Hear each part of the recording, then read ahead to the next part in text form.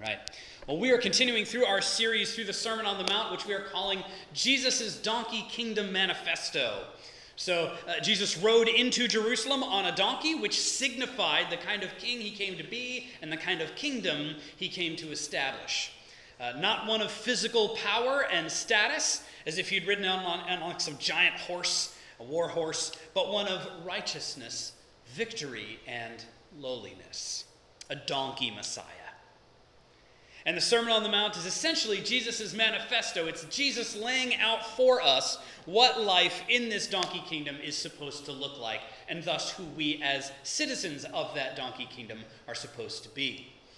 And today's passage helps us to see not only more about how we're supposed to live in this donkey kingdom, but it also shows us more about the king of this kingdom. It gives us a different take on the word king here. So let's just get right into it. We're in Matthew chapter 7, verses 7 through 12. I'll give you a minute to turn there in your Bibles. If you have a Bible app like YouVersion or Bible Gateway, you can use your phones. Or you can just Google the passage, type it into the Google search bar, and it'll bring up the Bible Gateway reference, and we're using the NIV version. You can use your own Bibles if you brought those. You can use the church Bibles in the rows here. And just so you know, if you're using one of these Bibles, or if you don't have a Bible at home, or you do have a Bible, but it's full of these and thous and all kind of antiquated language, it just doesn't make any sense to you, feel free to take one of these. It's yours. Have it. Also, if you have a friend who needs a Bible and doesn't have one, take it and give it to them. These are for being used. So, Matthew chapter 7, starting in verse 7. Ask, and it will be given to you. Seek, and you will find. Knock, and the door will be opened to you. For everyone who asks receives. The one who seeks finds. And to the one who knocks, the door will be opened. Which of you, if your son asks for bread, will give him a stone? Or if he asks for a fish, will give him a snake?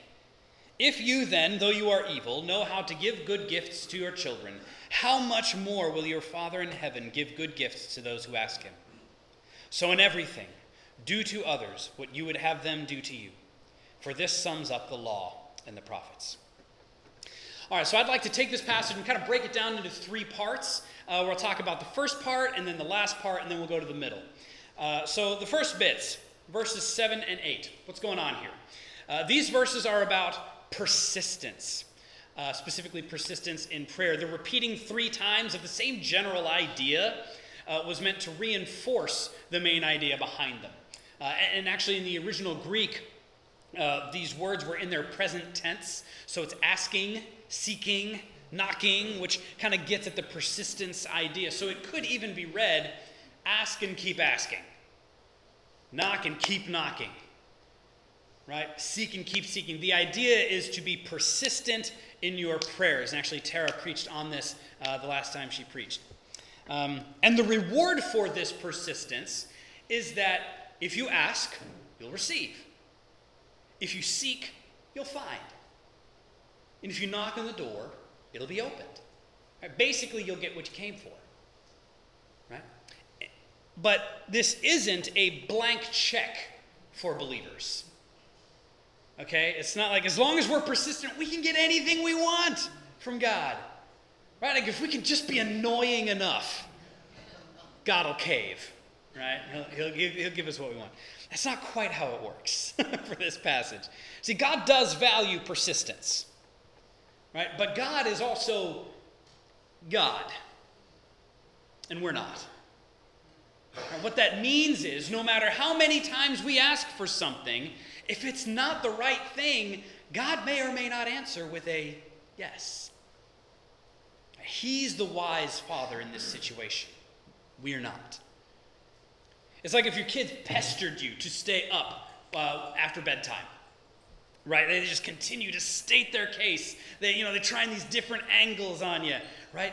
But you still give them the same answer, no, right? You might admire their persistence, right? I admire my kids' persistence sometimes. But their continued asking for something that is actually not in their long-term best interest won't sway you, won't change you from your answer of no, it's still time for bed, get upstairs. Right? Now, my kids are actually pretty good with that. They're pretty good at the bedtime thing, so they don't give too much fight at the end of the day. But just because you're persistent doesn't mean that you know what's best for your life or in general. This also assumes that, when you assume that when you assume that you're right about asking for God to do something for you, it assumes that God is there to meet your specific needs and desires, when that's not always the case. God doesn't work for us. He cares for us. He loves us, as we're going to talk about later, but he is still God. Further to this, if you're familiar with the way that the Bible works, there are 4 retellings in the Bible about the life of Jesus: Matthew, Mark, Luke, and John. The retellings, they share some of the same stories, right? Because they're just different perspectives on the same life of Jesus. So there are a lot of shared stories in them. The one that we've been in over the last many months for the Sermon on the Mount comes from an account of one of Jesus' followers, Matthew. But in the account that comes from someone named Luke, we get a little bit more context to this teaching. In Luke 11:12, it talks about the Father giving the Holy Spirit to those who ask. It's more specific, which could really mean that is the most important thing, the best thing that we could be praying for. Right? If we're constantly banging on the door of heaven asking for more of his Spirit, that is a prayer that God will always and gladly answer with a yes. So then we skip a few verses. We get to verse 12, and I'll connect all these sections later at the end here. But in verse 12, we get a statement of the golden rule. All right, verse 12, "So in everything, do to others what you would have them do to you, for this sums up the law and the prophets." So many of us have heard probably some variation of that, right? I had that in a lot of my classrooms growing up. It's not just a Bible thing. It's, the world has kind of adopted that, right? So a couple of things with this, first of all. The golden rule had been around for a little while when Jesus uses it here. It wasn't brand new with Jesus, but it had been stated in the negative, right? Don't do to other people what you don't want them to do to you, right? So in turning it around and stating it positively, Jesus moves it from the realm of restraint to being a statement of active love. Right, one of my sources put it this way: Christianity is not simply a matter of abstinence from sin, it is positive goodness. So then we see that Jesus says, this sums up the law and the prophets. This sums it all up right here, right? Do to other people what you'd have them do to you. This sums up the law and the prophets. Meaning this sums up the Old Testament, essentially, is what he's talking about, to use our current terminology. But later in Matthew chapter 22, Jesus was asked what the most important commandment was. And he didn't say, do to others as you'd have them do to you. He says this, Jesus replied, love the Lord your God with all your heart and with all your soul and with all your mind. This is the first and greatest commandment. And the second is like it, love your neighbor as yourself. Then he says, all the law and the prophets hang on these 2 commandments. So which is it? Right? Is what actually sums up the law and the prophets? Is it the golden rule, or is it love God, love people? Well, as we look closer, there really isn't actually much of a problem or a conflict here. The golden rule is basically encompassed in the sentiment of love your neighbor as yourself. Right? That's essentially the same sentiment as do to others as you would have them do to you. Love your neighbor as yourself. They're essentially saying the same thing. But Matthew 22, the later portion, has Jesus adding the love God part later to it. So there's a little bit about the first and last sections of today's passage, but let's get into the middle here. This is where I want to camp out a little bit. Verses 9 and 10 are actually kind of funny if you kind of get past the fact that maybe some of you have heard this a long time. Like if you've heard a lot of the Bible stuff a lot, you lose the humor of it a little bit. But Jesus is being funny here, I swear. In his previous teachings, he's kind of been ripping through some exaggerations and silly illustrations and stuff in his manifesto, and this is no different. He gives some funny pictures of parenting. He says, which of you, if your son asks for bread, will give him a stone? Or if he asks for a fish, will give him a snake? Right? If you then, though you are evil, know how to give good gifts to your children, how much more will your Father in heaven give good gifts to those who ask it?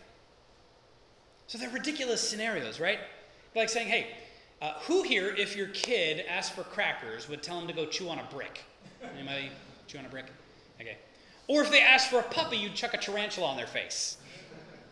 Right? It's ridiculous. It's stupid. We would not do that, I hope. And then Jesus calls us evil, which, kind of hurts, but I'll allow it. But he does that to make a point. He's making a point. He's basically saying, look, you guys are tainted by sin. In everything that you do, in every judgment, in every whim, and yes, even in your parenting. But even with that, you still know how to love your kids. You still know how to give them good gifts. How much more so with me? He says. This means that even though we are fallen image bearers, we know how to do good things sometimes. But God, he's perfect. So how much more does he want to love his children when they come to him? And again, in Luke, it tells us that he wants to give the Holy Spirit to those who ask. So basically, we may have known some good parents here on earth, but this God, he's on a whole different level of good. In our passage, Jesus uses the phrase, Father in heaven. How much more so your Father in heaven? We've had a lot of influences in our lives when we think about what being a father should or shouldn't be, right? On TV, we've seen all different kinds, right? We've seen the ignorant and stupid fathers like Homer Simpson in The Simpsons. We've seen the evil and malevolent fathers like Darth Vader, Star Wars. If you didn't know he was somebody's dad, it's been long enough. I'm not giving a spoiler alert for that. And we've even seen some dads who are really awesome dads. Sometimes they make mistakes, but they manage to wrap it all up in a nice bow at the end of 22 minutes, like Carl Winslow from Family Matters. Right? I hear yes, yeah. I realize some of these references are dated, but I make no apologies. None. But most of us are probably a lot more influenced by our real fathers. Some biological, some adopted, some stepfathers, whatever they may be, our earthly representations of father figures shape so much of what we think a father should or shouldn't be. And we all come from such varied backgrounds on that. Right? Some of us don't have a father that we can remember. Some of us have a sparse relationship mediated through the court system. Still others of us have wonderful and present and faithful fathers. Some of us have addicted fathers, or emotionally abusive or distant fathers. In this room alone, we've got all kinds of backgrounds represented. So when we hear that God is a good father, what goes through our minds? I remember back in Brooklyn, where we were living for a while, we had a friend who was having some real trouble with this analogy. See, the idea of God as father had always been a real comfort to me because my dad was really good in a lot of respects. But this friend of ours had an abusive father. And it was bad. So her view of God as father, rather than being a comfort, was actually an obstacle for her to overcome when it came to God. And that was the first time that I'd even thought about the idea that the thought of God as Father might not actually be received as good news for some who just don't have a good model for that paradigm. But the idea of our Heavenly Father is not simply a magnification of earthly fatherly characteristics. Right? In some cases it is. Right? And we could say that, hey, if our dad was loving, God is loving too. So that helps us a little bit. We can get a little bit of a comparison there.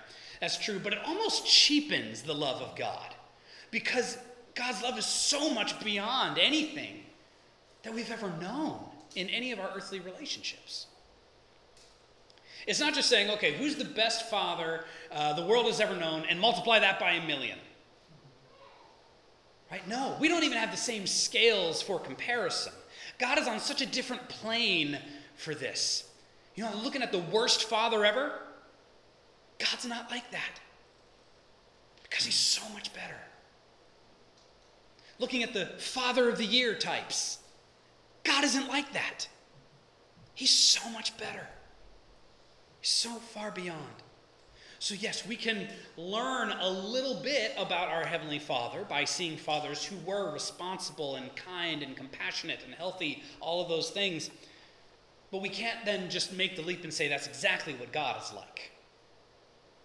We need to create a whole new category for this Father. He's all alone in that category. There are none to compare him to. We have no choice but to use imperfect comparisons. That's all that's open to us. So yes, he needs his own category. In fact, this is what this teaching would have done to the original hearers of this. When Jesus was talking about this in the Sermon on the Mount, when he's on the side of the mountain and lots of people come up and they're hearing this would have hit them too. Right? They would have been confronted with a whole new paradigm for God as well. Right? Sure, they would have had a few chuckles at the silly illustrations that God used. But then hearing how much God loves his children would have hit them like a plank in the eye. It's an allusion to a previous... You got it? Okay. See, for many of these people, what they knew of God would have been told to them and modeled for them by the Pharisees, who were the religious leaders back then. And for the Pharisees, it was so much about rule keeping. And the average person, the average Jewish person would usually have felt pretty discouraged by the Pharisees, not encouraged by them, because their righteousness couldn't stack up to the Pharisees. It couldn't measure up. It was never enough. So instead of a good father who hears and loves his children, they were operating under the paradigm of a father who had unachievable standards and was impossible to please. But this understanding of God that Jesus was giving here would have hit different. So in giving this new paradigm of God as a God who hears his children and loves them, Jesus was telling them to do something that I think some of us might need to do this morning when it comes to how we perceive the king of this donkey kingdom.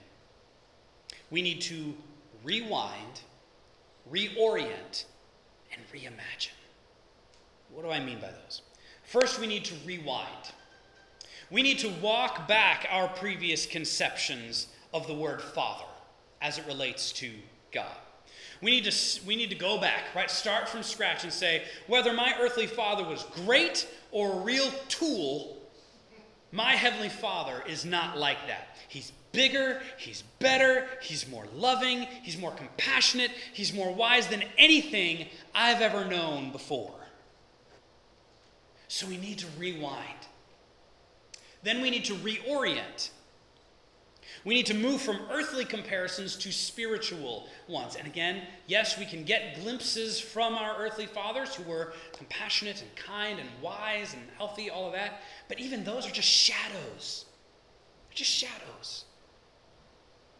We need to look at the perfect love of our perfect Father who sent his Son in our place, to live the life we couldn't live, to die the death that we should have died, to rise again to give us hope.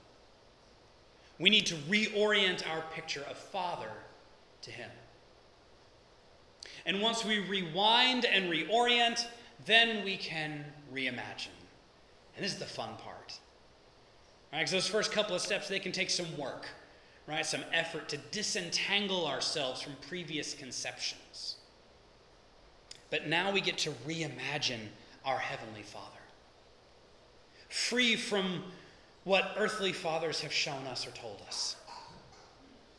We see Jesus, who modeled a father who loves, who listens, who cares, who spoke with authority, who overcame death through death, who ascended into heaven, who hears us now, and is faithfully with us forever in his Holy Spirit in us.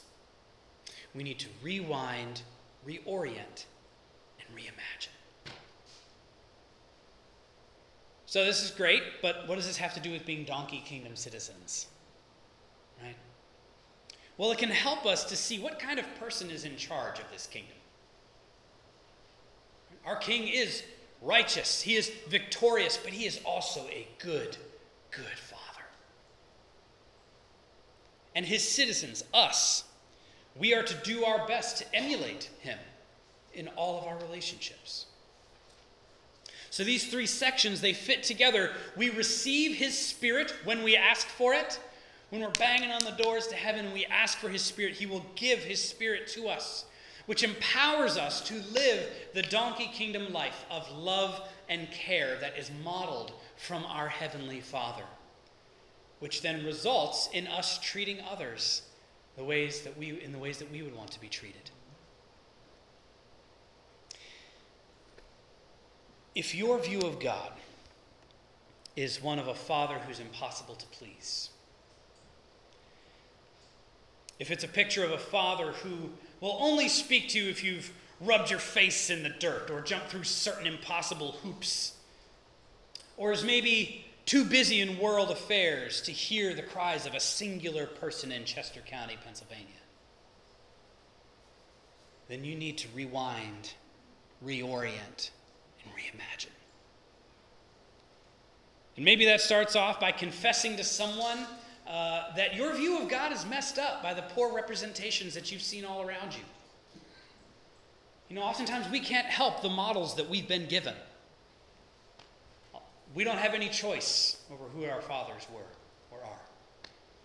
So we can't control those kinds of influences, and that's okay. But maybe it starts off by acknowledging my view of God has been distorted by all of that. Talk with someone who you can trust and walk through the scriptures together, especially looking at the person of Christ, the full representation of the Father who walked among us. We are all still figuring out how to walk the way of our donkey Messiah here at Marsh Creek. But we're doing it together. We do this faith in community, constantly reorienting each other back in the Jesus direction. So let's go to God now together to ask him to give us more of his Spirit, to help us faithfully rewind, reorient, and reimagine our King and our Father.